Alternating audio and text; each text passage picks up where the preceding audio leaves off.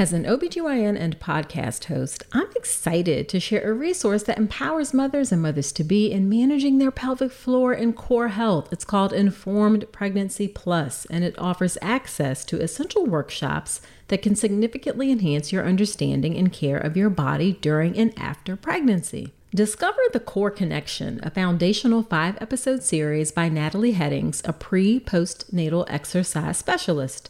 This series covers the basics of pelvic floor health, teaches key postural adjustments, and shows you how to activate your core properly. For a more comprehensive experience, check out Mindful Movement. This premium series provides in-depth content, including practical exercises and personalized strategies to strengthen your body. It's like having a pelvic health expert in your home. You can try the full subscription streaming library of Informed Pregnancy Plus absolutely free. Visit informedpregnancy.tv to start an empowered journey toward a healthier motherhood. Take this step for your health, your body, and your baby will thank you.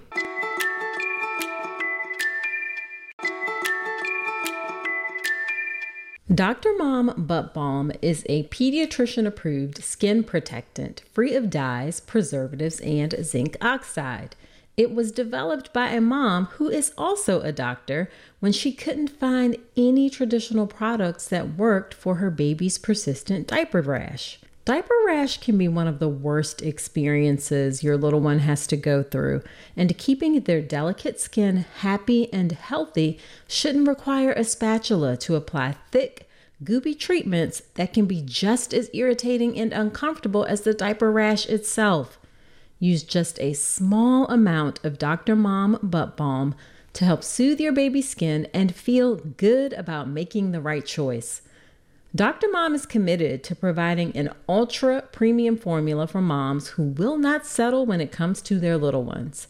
Help your baby feel better and get relief from irritating diaper rash with simple, quality ingredients, no artificial dyes or preservatives, so it's gentle on your baby's delicate skin.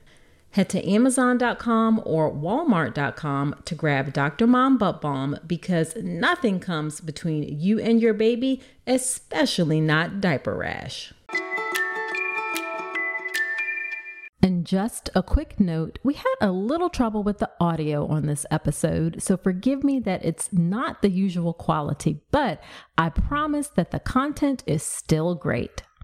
In this episode, you're going to learn about a really important topic: pregnancy-associated breast cancer and breast imaging in pregnancy and while lactating.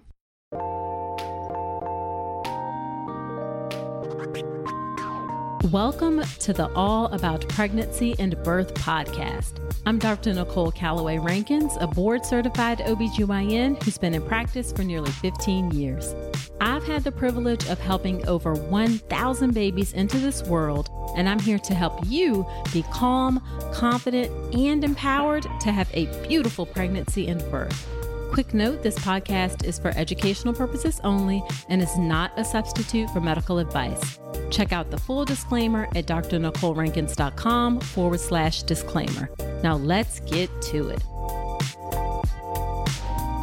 Hello. Welcome to another episode of the podcast. This is episode number 110. I am so grateful that you're spending a bit of your time with me today. On this episode, we have Dr. Kristin Robinson. Dr. Robinson is a board-certified radiologist who specializes in breast imaging. She's a wife of almost 9 years to a wonderful husband and a new mom to a 5-month-old baby boy and a fur mom to 2 awesome French bulldogs. Dr. Robinson's passion is educating women about their breast health, including breast density and personal breast cancer risk, to help women make informed decisions about breast cancer screening. She believes knowledge is power. Yes. Now, Dr. Robinson reached out to me because she learned some alarming statistics recently about breast cancer for women in their 30s. And she felt like the podcast would be a great platform to share important information about breast cancer and breast imaging as it relates to pregnancy, lactation, and younger women. And I 100% agree. We have a really informative conversation about pregnancy-associated breast cancer, different types of imaging of the breast, what happens if you have a suspicious breast mass, mammogram recommendations, specifically recommendations for women who need a mammogram before age 40, and much, much more. So really informative conversation. Now, obviously, I don't want to alarm you with the topic. Breast cancer and pregnancy or associated with pregnancy is not common, but it does happen. I've had 2 patients in my career who have had breast cancer associated with pregnancy. One was a personal patient of mine when I was at the time still practicing in the office. And in the postpartum period, she had noticed a breast mass and it didn't feel particularly suspicious to me. However, I always send folks for imaging if they have a breast mass. And in this particular case, it ended up being breast cancer, but it was caught early. So her prognosis was great. And then the second patient wasn't a personal patient of mine. However, I was kind of peripherally involved in her care. And unfortunately, in her case, her breast cancer was discovered a lot later than when she first had symptoms. So again, it's not common, but I do want you to know about it because it does happen. And breast cancer is one of those things, if it's caught early, the prognosis for treatment is really, really good. Now, one of the things we will talk about in the episode is how important it is to advocate for yourself. You know, I talk about that lots and lots and lots. And in the setting of birth, a great way to advocate for yourself is to have a birth plan. I have a fantastic free online class called How to Make a Birth Plan That Works. It's a 1-hour class. It's on demand. And in this class, you'll learn how to get your doctors and nurses to pay attention to your birth plan, tips on approaching the process, and much, much more. You see, making a birth plan is not about filling out a template or a form online or anything like that. Making a birth plan needs to be a process to help you make sure you have the things in place so that you can have the birth that you want, including making sure you have a supportive provider and a supportive hospital environment so you know about the team of folks who is there to support you. Those are the 2 things that will influence your birth almost more than anything. And that's exactly what I teach you in this free class. So sign up for the class. It's drnicolerankins.com/register. Again, it's about an hour long on demand. You can take it when it's convenient for you. All right, let's get into the episode with Dr. Kristin Robinson.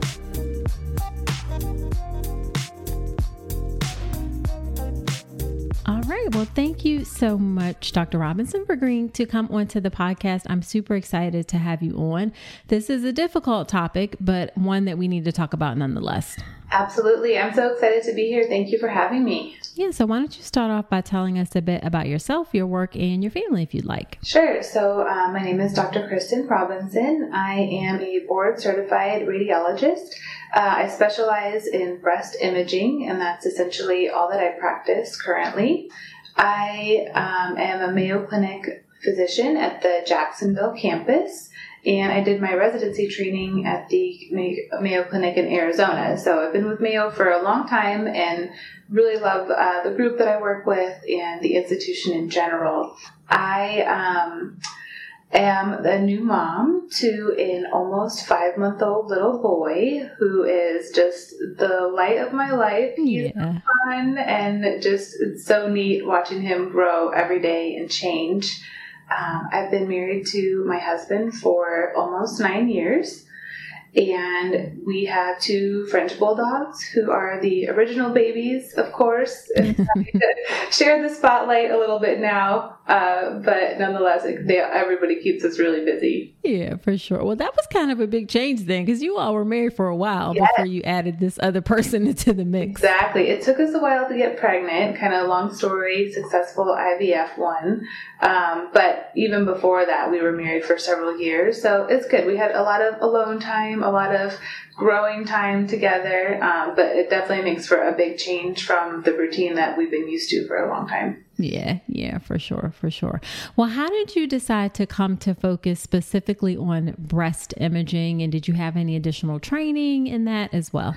I did. So I actually started out my residency training in general surgery. Yeah, big switch. I fell in love with general surgery during my third year at medical school rotations, and then matched into a residency program for general surgery. But ultimately, around the second year, kind of realized that that wasn't the right path for me for an entire career. And I will say, though, my favorite subspecialty in general surgery was breast surgery. I fell in love with it. I love the patients, helping women. The pathology is very interesting to me. There's so much multidisciplinary approach to care in breast cancer therapy. And so I really loved all of that. So when I transitioned into radiology, it's no surprise that I stuck with breast imaging from there. And so I completed my diagnostic radiology residency and then did essentially a breast imaging fellowship or a women's imaging fellowship after that. Gotcha. That can be a hard choice to switch specialties afterwards. Yes, like the hardest choice I've made in my life, probably about anything, honestly. Yes.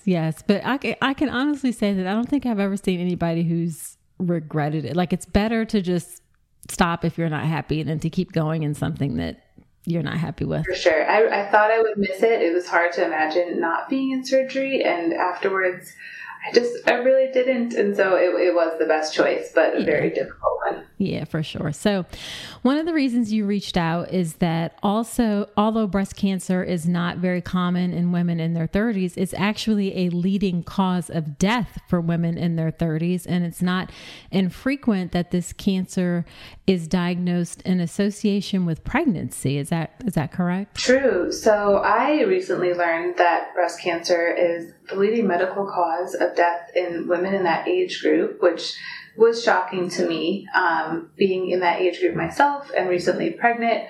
All these things kind of run through your mind, and it's not something you want to think about during pregnancy, which is typically a very happy time.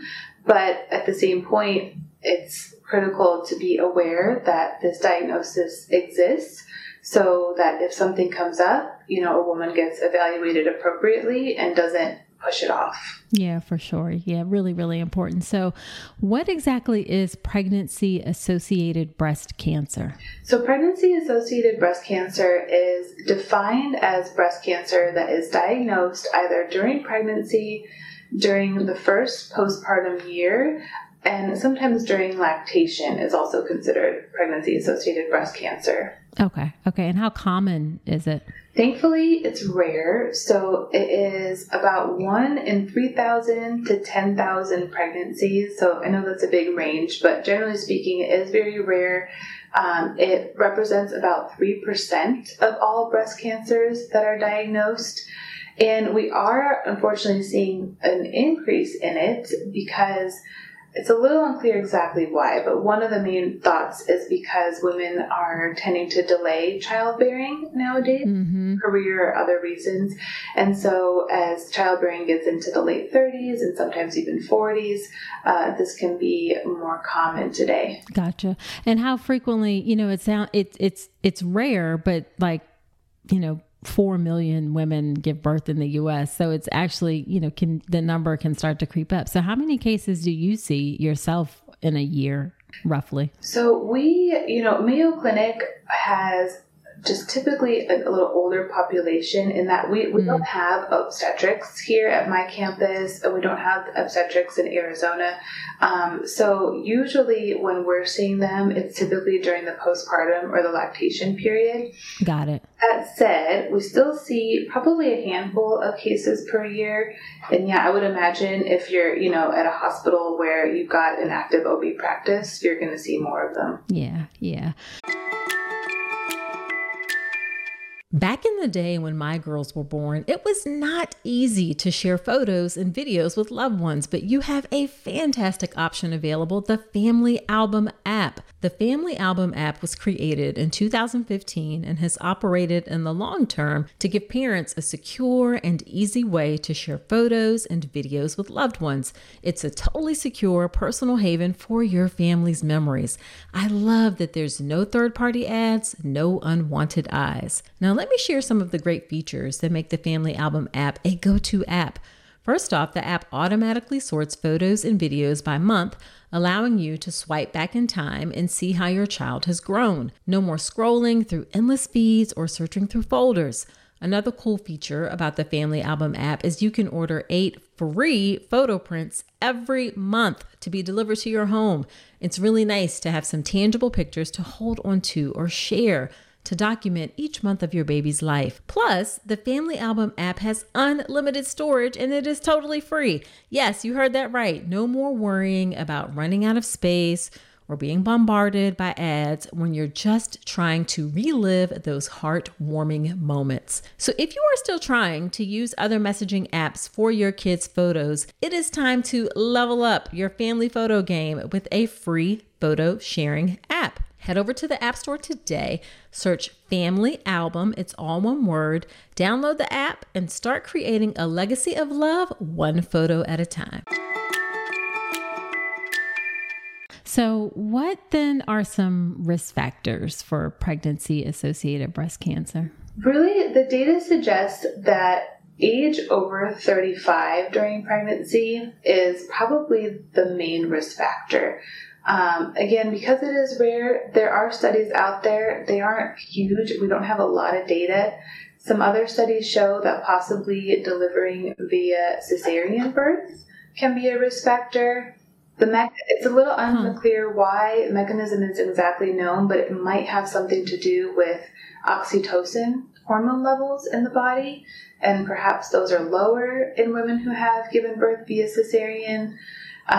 And then breastfeeding, if you do or don't do that, the oxytocin levels, differ there too. So the papers that I was reading, a little unclear if that's the cause, but in some bigger studies where there were hundreds of thousands of patients looked at, that was a risk factor that was seen.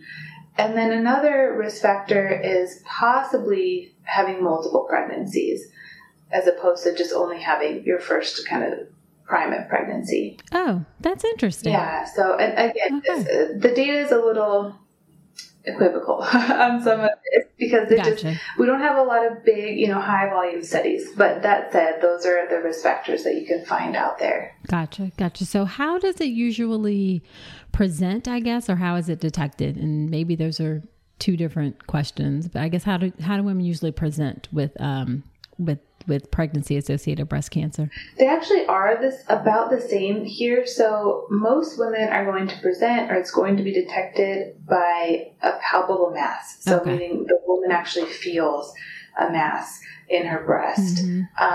Part of that is really, I think, most likely because this age group, we aren't screening. Our recommendation for an average risk woman is to start mammograms at age 40. Right. And so if most women are getting pregnant in their 20s and 30s, we just aren't catching them from a screening standpoint yet.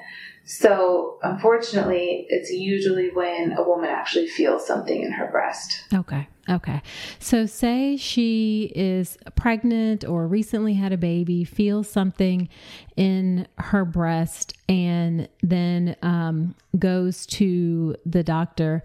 I should say, let me first ask, are there any masses that would be more concerning, or do you think like every time you feel something in this period that it should be imaged? Kind of what are your thoughts on that? It's really tricky. I think anyone that has been pregnant or breastfeeding knows the breasts change a lot. they grow, they become lumpy bumpy, they're painful. So doing a breast exam on yourself can be challenging.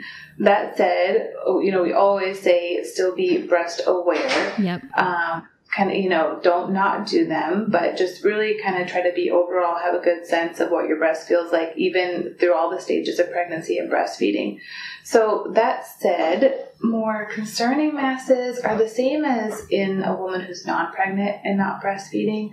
Usually a mass that's really hard or fixated kind of against the chest wall. Those are the things that we're most worried about. Benign masses tend to be mobile, kind of squishy. Usually a benign mass is going to have more pain associated with it, although sometimes cancer can present with some pain.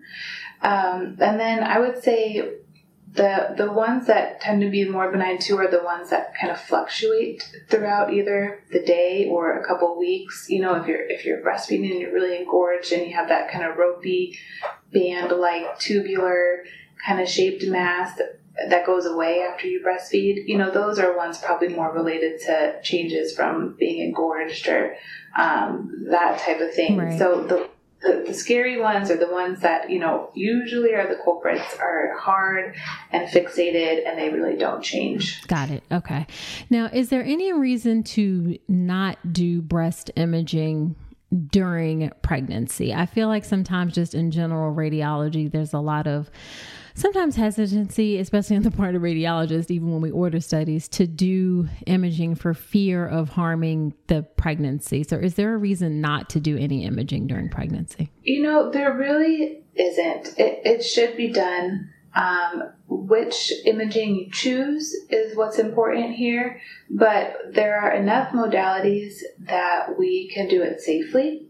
And so at least from my perspective and the way I was trained, taking care of the woman is priority, and we can really figure out ways to do it safely for her baby too. 100%. Unfortunately, not all of your colleagues see it that way sometimes. I know, it's frustrating. I'm like, why are we scared?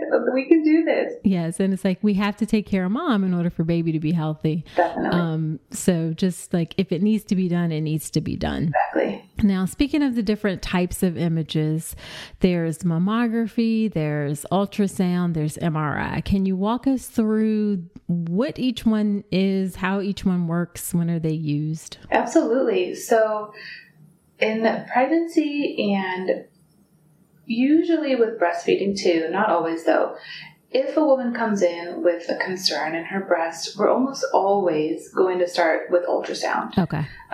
So ultrasound uses sound waves to look into the breast and look at the tissues. Same ultrasound that we use to look at baby, of course, and anywhere else in the body. The probe that we use and the gel is kind of the medium of how we use the sound waves. And so there's no radiation at this point. We don't know of any harm to the fetus, but within reason. Some technical factors I could get into that are way beyond the scope of what we need to talk about. But for the most part, ultrasound is very, very safe. And so that is what we start out with in this, kind of group that would be coming to see us if you're pregnant, and typically if you're breastfeeding also.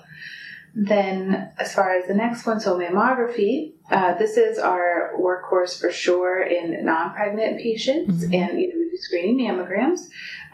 So mammogram uses very low dose radiation to look at the breast tissues.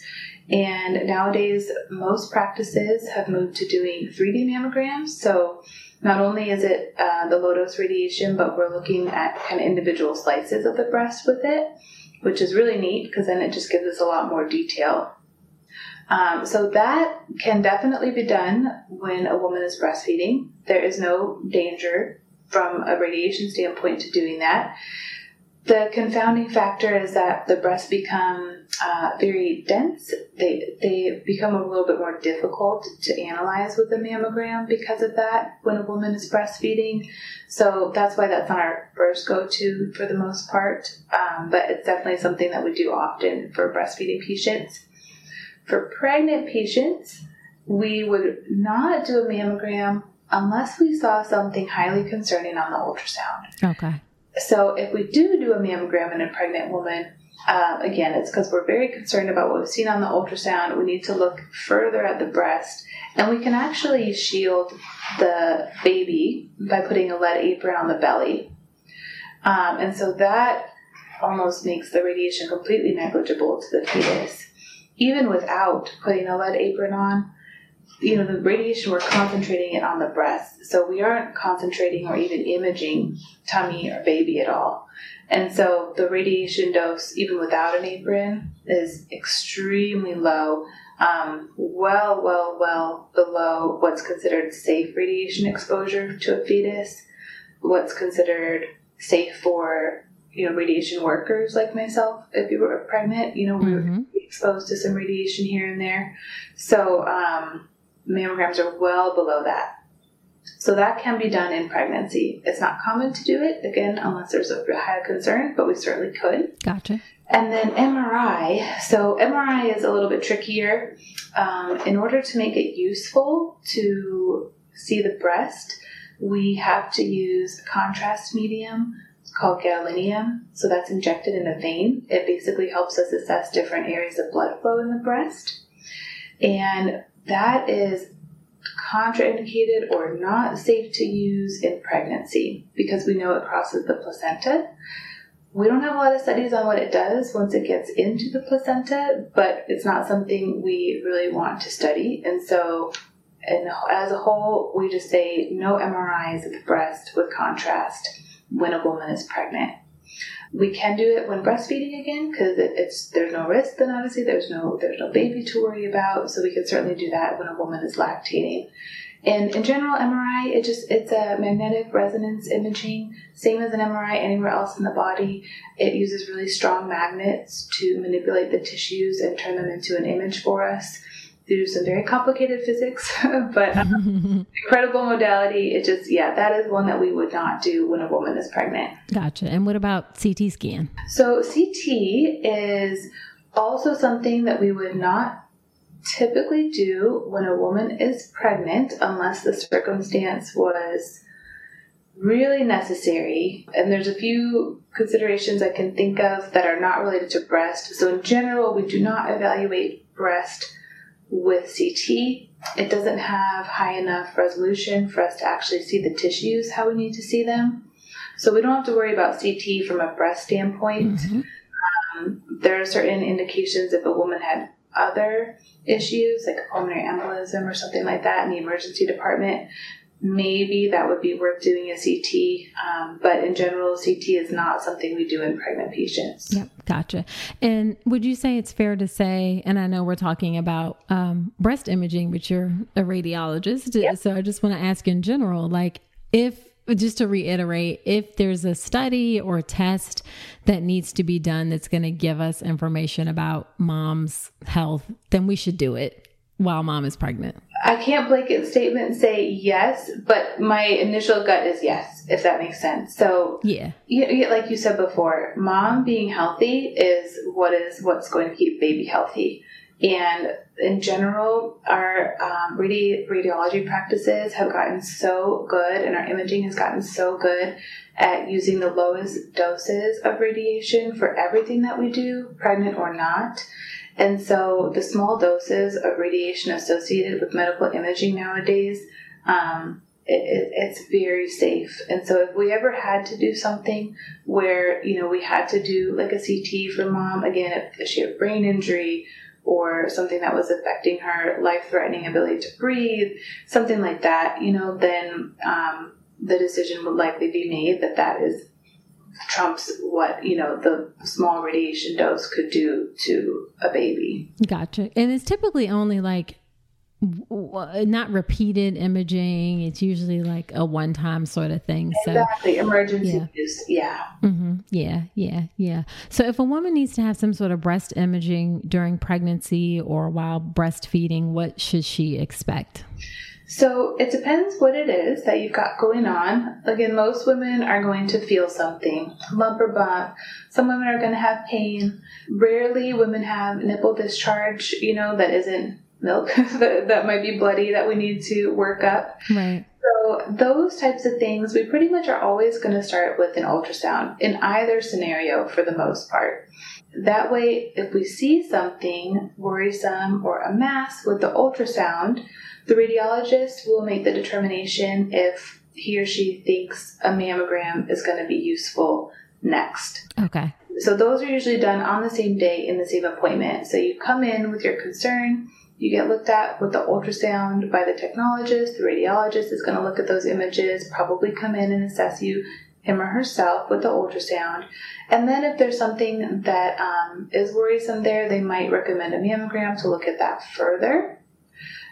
So usually it kind of goes in that pattern. Okay. And then if there's anything there that looks suspicious, especially for cancer, will the radiologist biopsy it? Yes. So oftentimes we see masses in a woman who's pregnant or lactating that are not cancer, or we can't tell. And so we tried to err on the side of caution. And typically, if a biopsy is needed, it is done by the radiologist. And we do biopsies all day, every day. So we have a lot of experience with them. They're needle biopsies.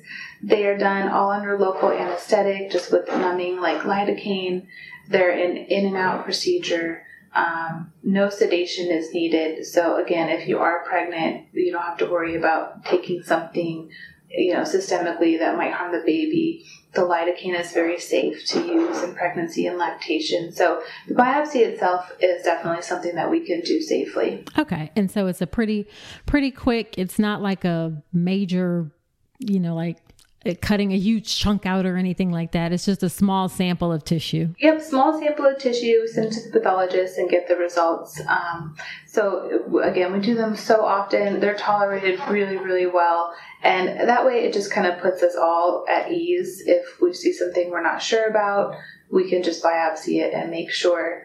In the uncommon circumstance that it does come back a malignancy, then we have an answer and we know that we need to do more and then start treating that woman. Gotcha. So a woman could potentially expect to get an ultrasound or maybe a mammogram and a biopsy all at the same appointment if need be. So, or would you have to come back for the biopsy? Usually come back for the biopsy. Some practices are set up to kind of do same day diagnostic workup, we call it, and in a biopsy. But most practices, I think, are set more for diagnostic imaging one day and then biopsy planning and biopsy on a different day. Okay. How long do you typically have to wait, would you say, in between like being told? Because I know that can be a little bit anxiety provoking. In between like when you've been told that you have this suspicious area and then when you can come back for a biopsy. Yeah, it really depends on the practice and the volume. But I think most of the time we're cognizant of this and we really try to get women in within a week or so,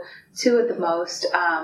It just depends a little bit on everybody's schedule, the patient included. Sure. So, one thing I should mention, just so no one's surprised if they ever are breastfeeding and need some breast imaging, we like you to pump or feed your baby right before whatever we do. Oh. Yeah, the tricky part about analyzing a breast during all this is just how much extra tissue and fluid is there. And so if you can empty the milk as much as possible, it can help reduce some of that density we see, with the mammogram and even with the ultrasound. So I just did a biopsy on a pregnant woman probably a week or 2 ago, and I had our nurse, call her the day before as soon as I saw I was doing this and said, please bring your pump or bring your baby. I know it's COVID, but we want to try to get that milk out however we can.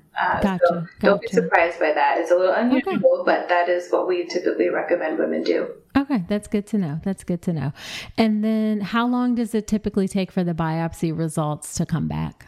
Every center is going to be different. We're pretty blessed here. We do our biopsy turnaround in a couple of days.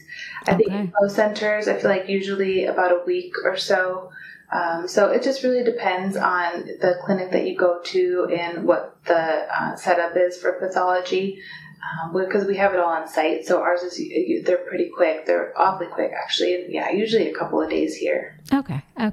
And will it be, and I guess it also varies, like, people will tell you whether they'll call you or have you come back or all of those kinds of things in terms of follow-up. So At Mayo Clinic, what I've seen at both of the sites that I've worked at is our primary care providers or whoever is referring the patient typically communicates biopsy results. That said, though, again, when we have young patients, if they've got an OB who doesn't work here or somewhere else, any patient really, I've asked them if they're comfortable with me telling them results directly as soon as I get them, just to, cut down on having to fax the results to the provider's office and the provider has to see them and they have to call the patient. I know I can deliver the results within a couple of days as opposed to having to wait. So most women are really accepting of that and happy for the quicker turnaround. So sure, it's not unusual for me to be calling patients with results when, we try to get it to them as soon as possible. Gotcha.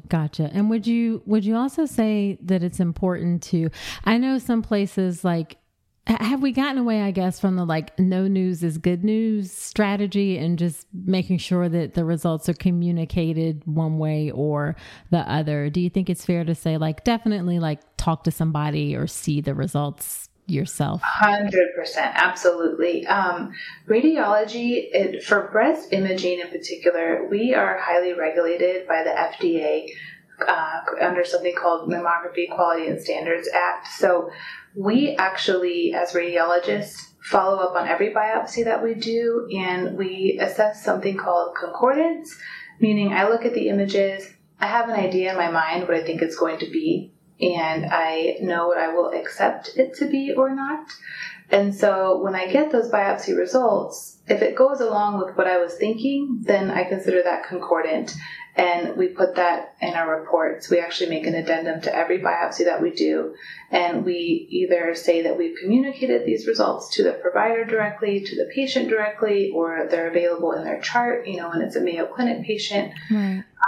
Or if the biopsy comes back something I'm surprised about, and I say, gosh, that was really suspicious to my eyes in my experience, and this came back benign. I just am not really comfortable with that.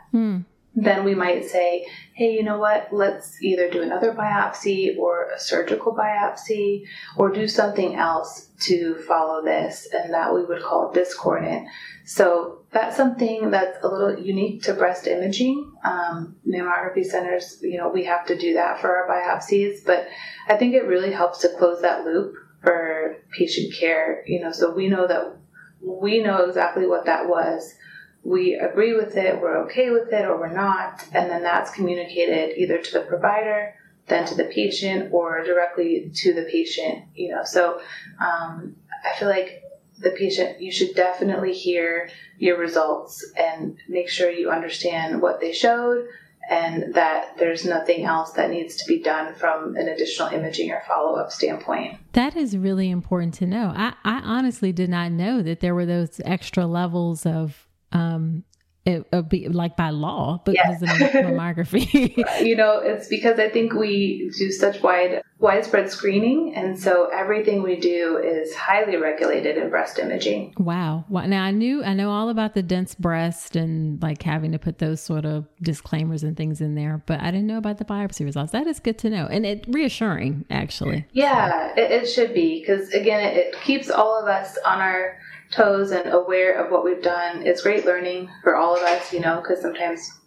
something doesn't look that suspicious and you biopsy because you're just not sure and it comes back cancer. And it's like, wow, all right, now I know what to do in the future again. Right, So it's a really good feedback mechanism for us too. Yeah.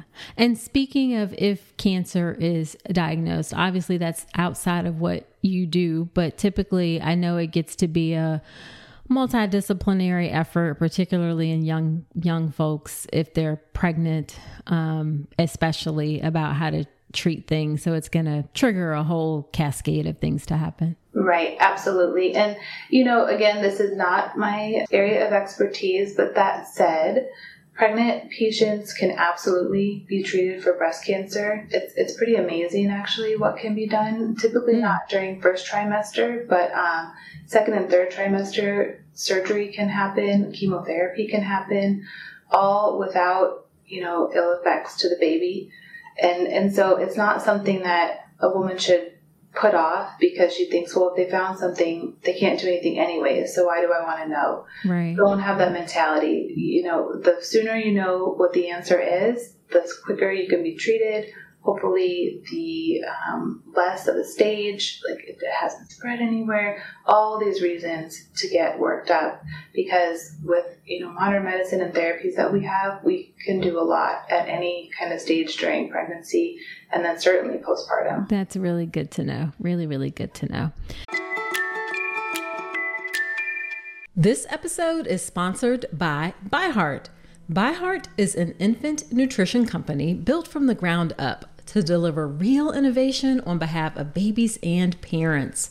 Their mission is simple: make the best formula in the world. Using the latest in breast milk science, ByHeart created a clinically proven, easy to digest infant formula that's made with organic, grass-fed whole milk, certified clean ingredients, and features a patented protein blend that gets closest to breast milk. Their blend includes the most abundant protein found in breast milk, alpha-lac, as well as lactoferrin, the number one protein found in colostrum. In addition to its patented protein blend, their formula includes prebiotics and an 80-20 whey to casein ratio like in early breast milk, which is tailor-made for a newborn's digestive system and makes it an easy-to-digest formula. Curious about ByHeart? Redeem your welcome offer at byheart.com/podcast with code Dr. Nicole for a limited time. Additional terms and conditions apply. And then the last thing I want to say is, or ask is, you talked about how mammography isn't recommended, and this even goes back and forth until age 40. Who are some women that might need a mammogram before age 40? Because that's who's the most people in my listening audience. So I would love for you to share some recommendations about that. Yes, and I would love to talk about this because, again, it's really hard to educate and capture young women about these issues. And so this is just such a great platform to do it. So essentially, Mayo Clinic, we follow the recommendations from the American College of Radiology. So I know you talk a lot about ACOG, for obstetrics. And so ACR is our kind of society, our governing body, and for radiology. And ACR recommends that women age 40 and above get a mammogram every year if you are at average risk. So risk is kind of a topic in and of itself, but generally speaking, you might start to wonder if you are above average risk, if you have certainly a genetic mutation in you or a family member that predisposes you to breast cancer. So I think the most common ones people know about are the BRCA mutations, the BRCA mutation 1 and number 2. So if you or a family member has that, you may be at elevated risk of developing breast cancer.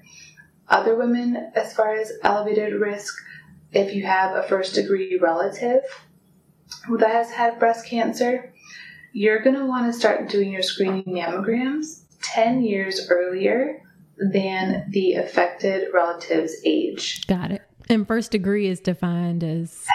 So mom, sister, daughter, and actually I should say parent, because men get breast cancer too. So if you have a dad that had breast cancer or a brother, they would count as well. Perfect. Okay. So if you have the BRCA mutation or at risk for, and I guess who would be at risk for it, or why would you even get tested for it? Does that go along with having family members who may have had it at a younger age, especially? Yes, exactly. So most women, breast cancer in general, not related to pregnancy, but in general, has typically been considered a postmenopausal type of cancer, postmenopausal disease. Mm-hmm. So women who have had breast cancer diagnosed premenopausal, those are the ones that start to get extra screening, start to get extra tests, because we want to see if there is some type of genetic mutation that they have that may have contributed to that breast cancer. And then if you have a family member or a family history of breast cancer with multiple relatives, either on one side or both sides, there may be some genetic predisposition to getting breast cancer. Even if you have a genetic test and it's negative, you still would be probably considered higher risk. And so you're going to want to start screening mammograms potentially earlier than age 40.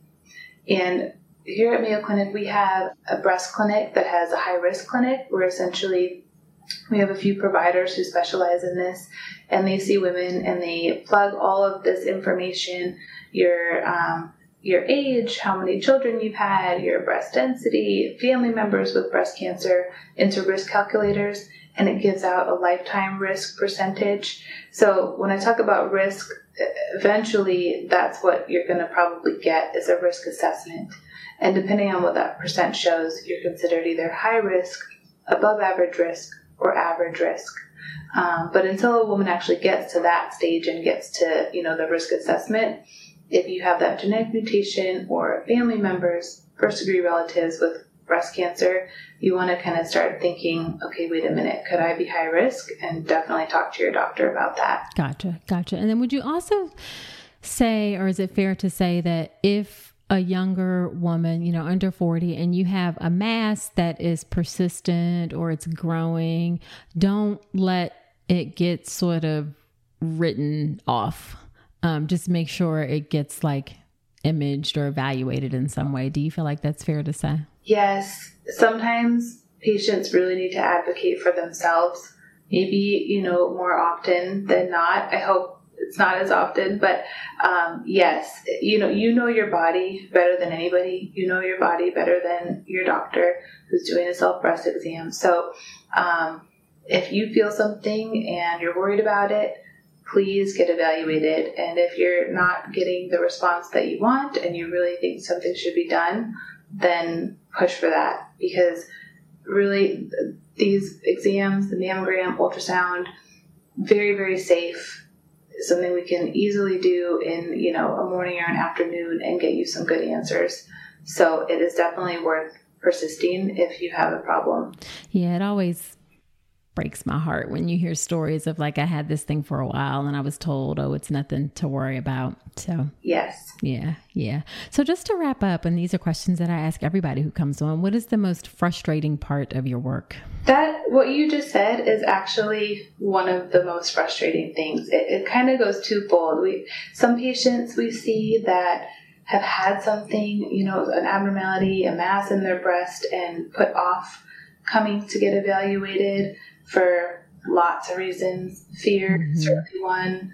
Some women are, caregivers for elderly parents or children with special needs, just not focusing on themselves for many good reasons not to, but they put it off. And then by the time they come and see us, things are certainly further along in a bad way than they have had to be when they first noticed it.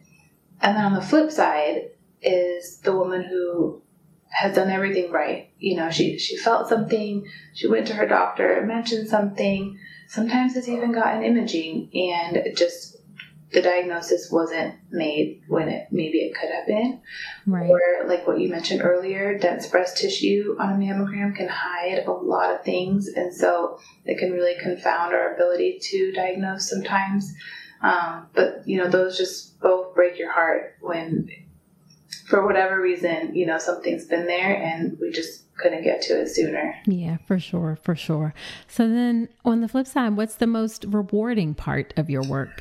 There are so many rewarding things that I feel really blessed to have this job and to be in this career. When you mentioned dense breast, that's actually one of my passions, is educating women about their breast density and screening and supplemental screening to mammograms, because as radiologists, we want to do the best we can and find breast cancer as little and as early as possible. And so I've had a lot of breast density conversations with women and kind of explaining what it means and what the implications are and what we can do about it.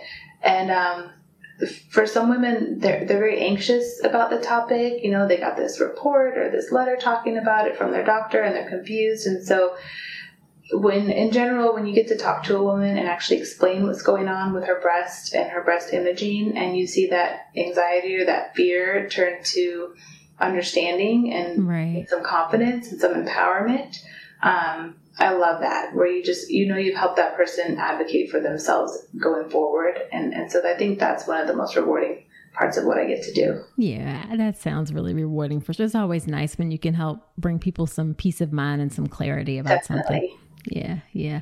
So then last thing, what's your favorite piece of advice, either as a doctor or as a mom yourself, that you'd like to give to expectant moms? Oh, goodness, there are so many things.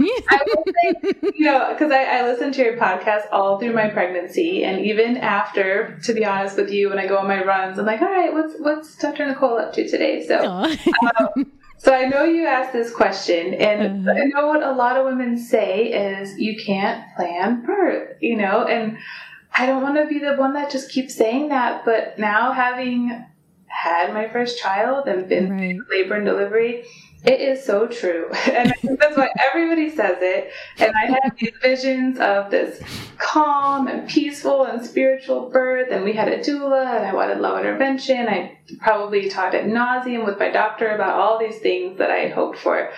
And ultimately, it all went out the window. Not right away, but, probably about 5 centimeters in. So that said, I still had a wonderful experience. I felt really supported. I felt really informed going into my labor and birth. Mm-hmm. I think that helped me, even though my plans changed. Everybody knew what I wanted, and I still knew how to help advocate for that. And I had a doctor that I really aligned with, his way of practicing and what I had hoped for. And he was just so amazing through all of it. So that, I think, is important.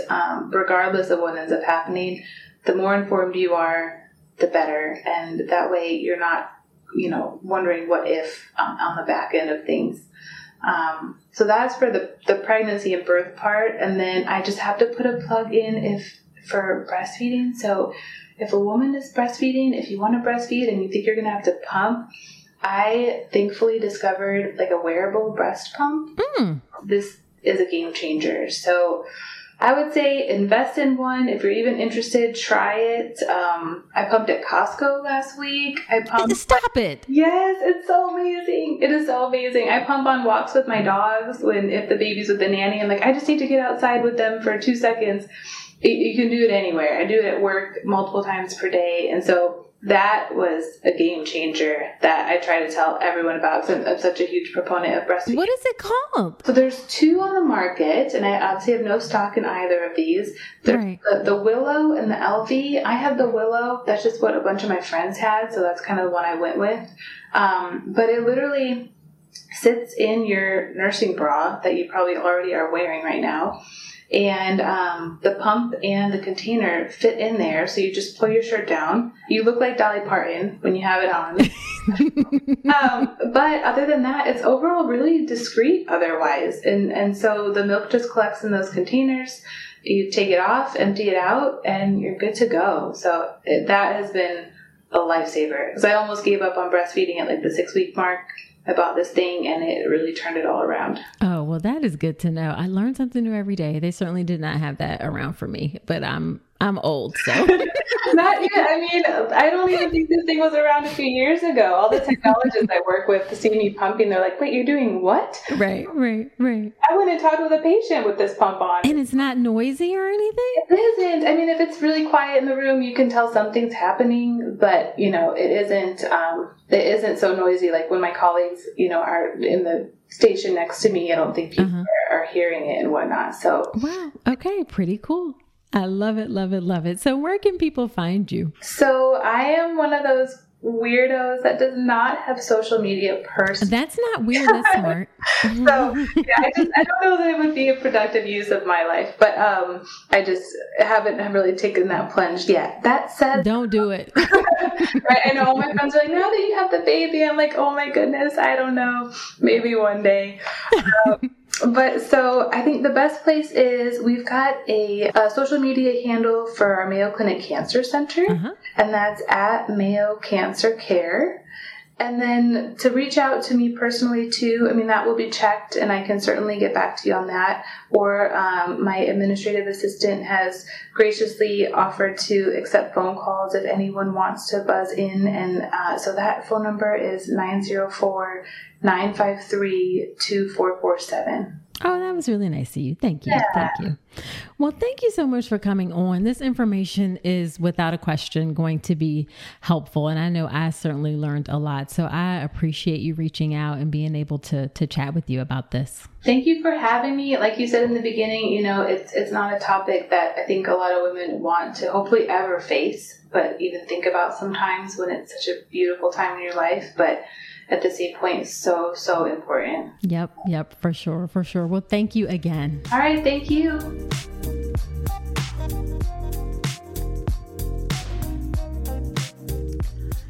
All right, wasn't that a really informative episode? She obviously has a passion for her work, and I so appreciate her coming on to share this important information with all of us. Now, you know, after every episode when I have a guest on, I do something called Nicole's Notes. So here are my Nicole's Notes from my conversation with Dr. Robinson.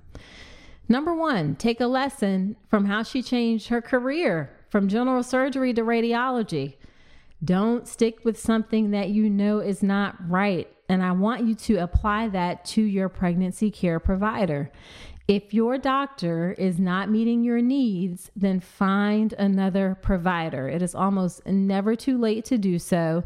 And I have never seen anyone regret changing from a doctor who was not right for them. Sometimes it can feel weird because you went to that person your whole pregnancy or even before your pregnancy. But please, if it's not a good fit, then find someone else. You will not regret it. And in fact, you will be glad that you made that change if you needed to.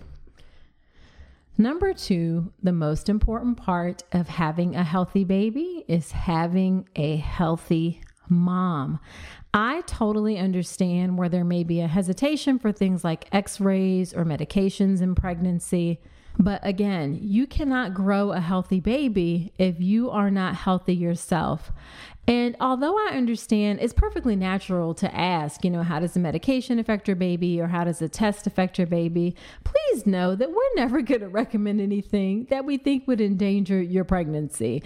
That is what we are here for. We are looking out for both mom and baby during pregnancy. So we're not going to recommend anything or give you a medication or tell you to get a study that we think would be harmful to your health or your baby. Of course, we should discuss the risk and benefits and everything, but no, in general, we're not going to recommend something that we know would hurt your baby. That's just not what we do. Okay.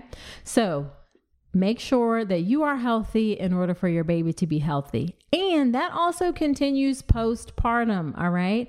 Whether that is self-care, taking a moment for yourself, whether that's taking care of any postpartum depression or anxiety, in order for you to raise a healthy baby, grow a healthy baby, raise a healthy baby, mom needs to be healthy. So don't be afraid. Don't feel like you're selfish for focusing on your health, because that's really important.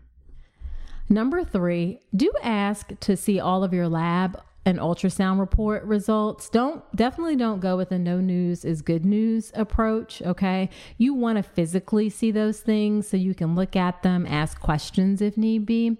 Now, in a lot of instances, or in most instances, I should say, there are electronic patient portals where you can see your own lab results.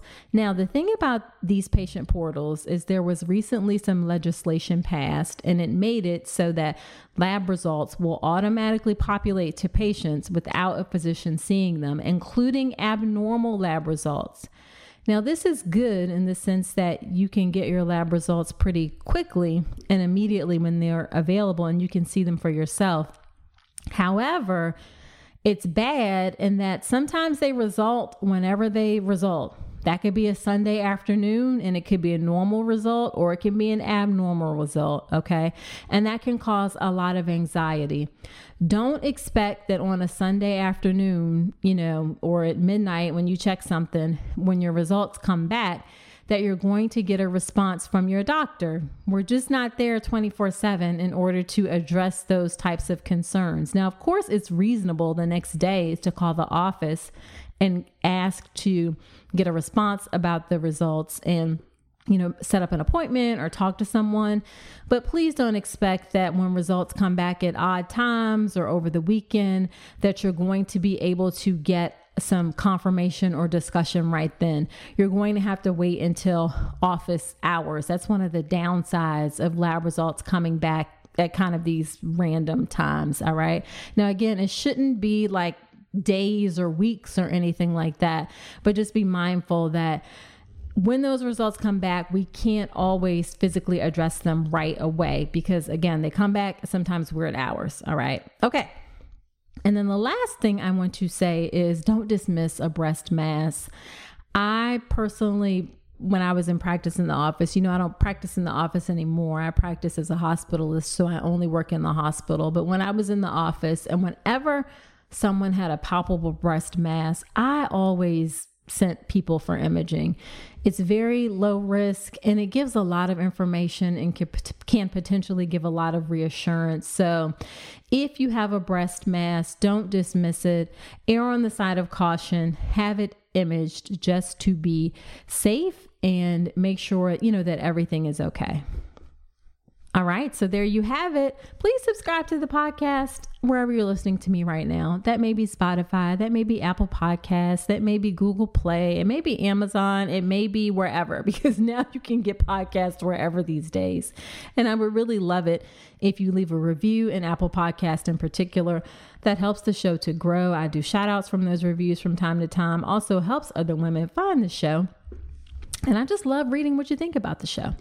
And don't forget to sign up for my free online class, How to Make a Birth Plan That Works. You will get a step-by-step process in order to help you understand what really needs to go into the process of making a birth plan. It is so much more than just filling out a template or a checklist. That class is completely free. You can sign up for it at drnicolerankins.com/register. So that is it for this episode. Do come on back next week. And until then, I wish you a beautiful pregnancy and birth. Thanks so much for listening to this episode of the All About Pregnancy and Birth podcast. Head to my website, drnicolerankins.com, to get even more great information, including free downloadable resources on how to manage pain and labor and warning signs to look out for after birth. You'll also find information on my free online class on how to make a birth plan that works, as well as everything you need to know about my signature online childbirth education class, the Birth Preparation Course. Again, that's drnicolerankins.com, and I will see you next week.